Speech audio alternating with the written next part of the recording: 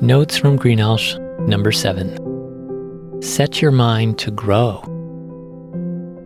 I've noticed recently in education, there's a lot of discussion about having a growth mindset versus a fixed mindset. I'm glad to see people talking about this. To make progress, it's important to believe you can improve your abilities through effort. That's having a growth mindset, rather than just settling for the notion that you are who you are and you can't change that, which is a fixed mindset. Note, in various aspects of life, people follow a continuum from fixed to growth, rather than just being one or the other. Developing a growth mindset involves taking risks, reflecting on performance, listening to feedback, and then making meaningful changes based on that information. How you handle setbacks and challenges determines your destiny more than pure intelligence or talent.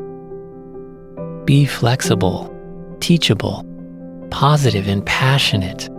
Expect results, though at times you may fall short. I fail often, and it's frustrating, but I can't let it beat me down. I try to learn from it and build on it. Partly it's due to trying to communicate unfamiliar concepts or develop different approaches. Partly it's due to the fact that I'm just not very good at some things that I try. But I'm learning that it's better to try and fail than to fail to try. When things don't turn out the way you hoped, despite having a good intention and motivation, take time to reflect on your experience.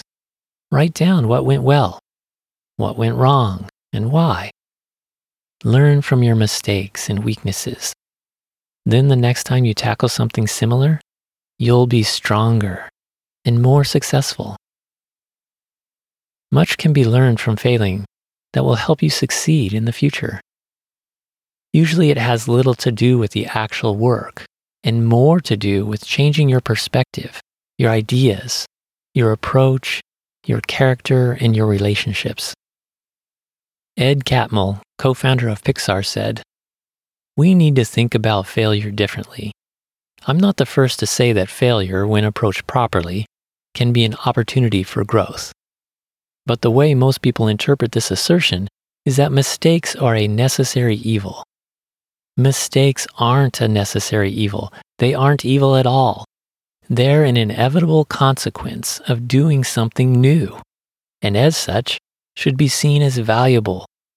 Without them, we'd have no originality. And yet, even as I say that embracing failure is an important part of learning, I also acknowledge that acknowledging this truth is not enough.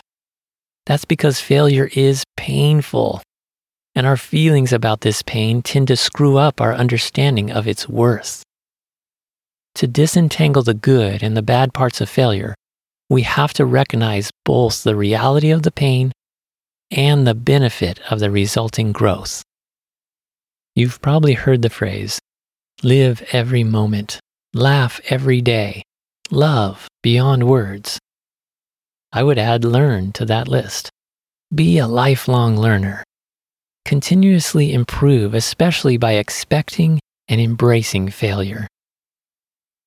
Neil Gaiman put it this way, make new mistakes. Make glorious, amazing mistakes. Make mistakes nobody's ever made before. This will make you stronger and a more diverse person who can empathize and help others. P.S. I know this has been a long note. If you care to read or listen any further, I do have one last thought about the most significant aspect of this topic. Whenever you find something truthful, good, or beautiful in life, look for God at work. Many times He reveals something about Himself in our everyday encounters, through His Word, through people, or through circumstances. In this case, the glory of God is seen in the fact that His power is made perfect in our weakness. Through a believer's brokenness, imperfections, failures, and mistakes, God redeems, restores, and accomplishes His awesome purposes.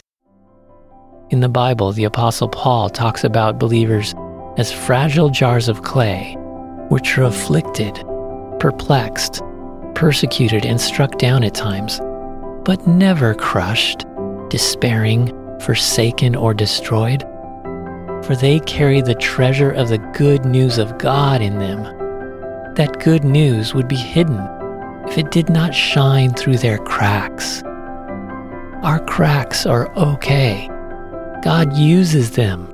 So do not lose heart at mistakes and challenges when you're trying to do the right thing.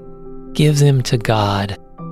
Be faithful, available, and teachable, and He will shine through your cracks to bring victory and life to you and those around you. That's the kind of mindset that brings wonderful growth.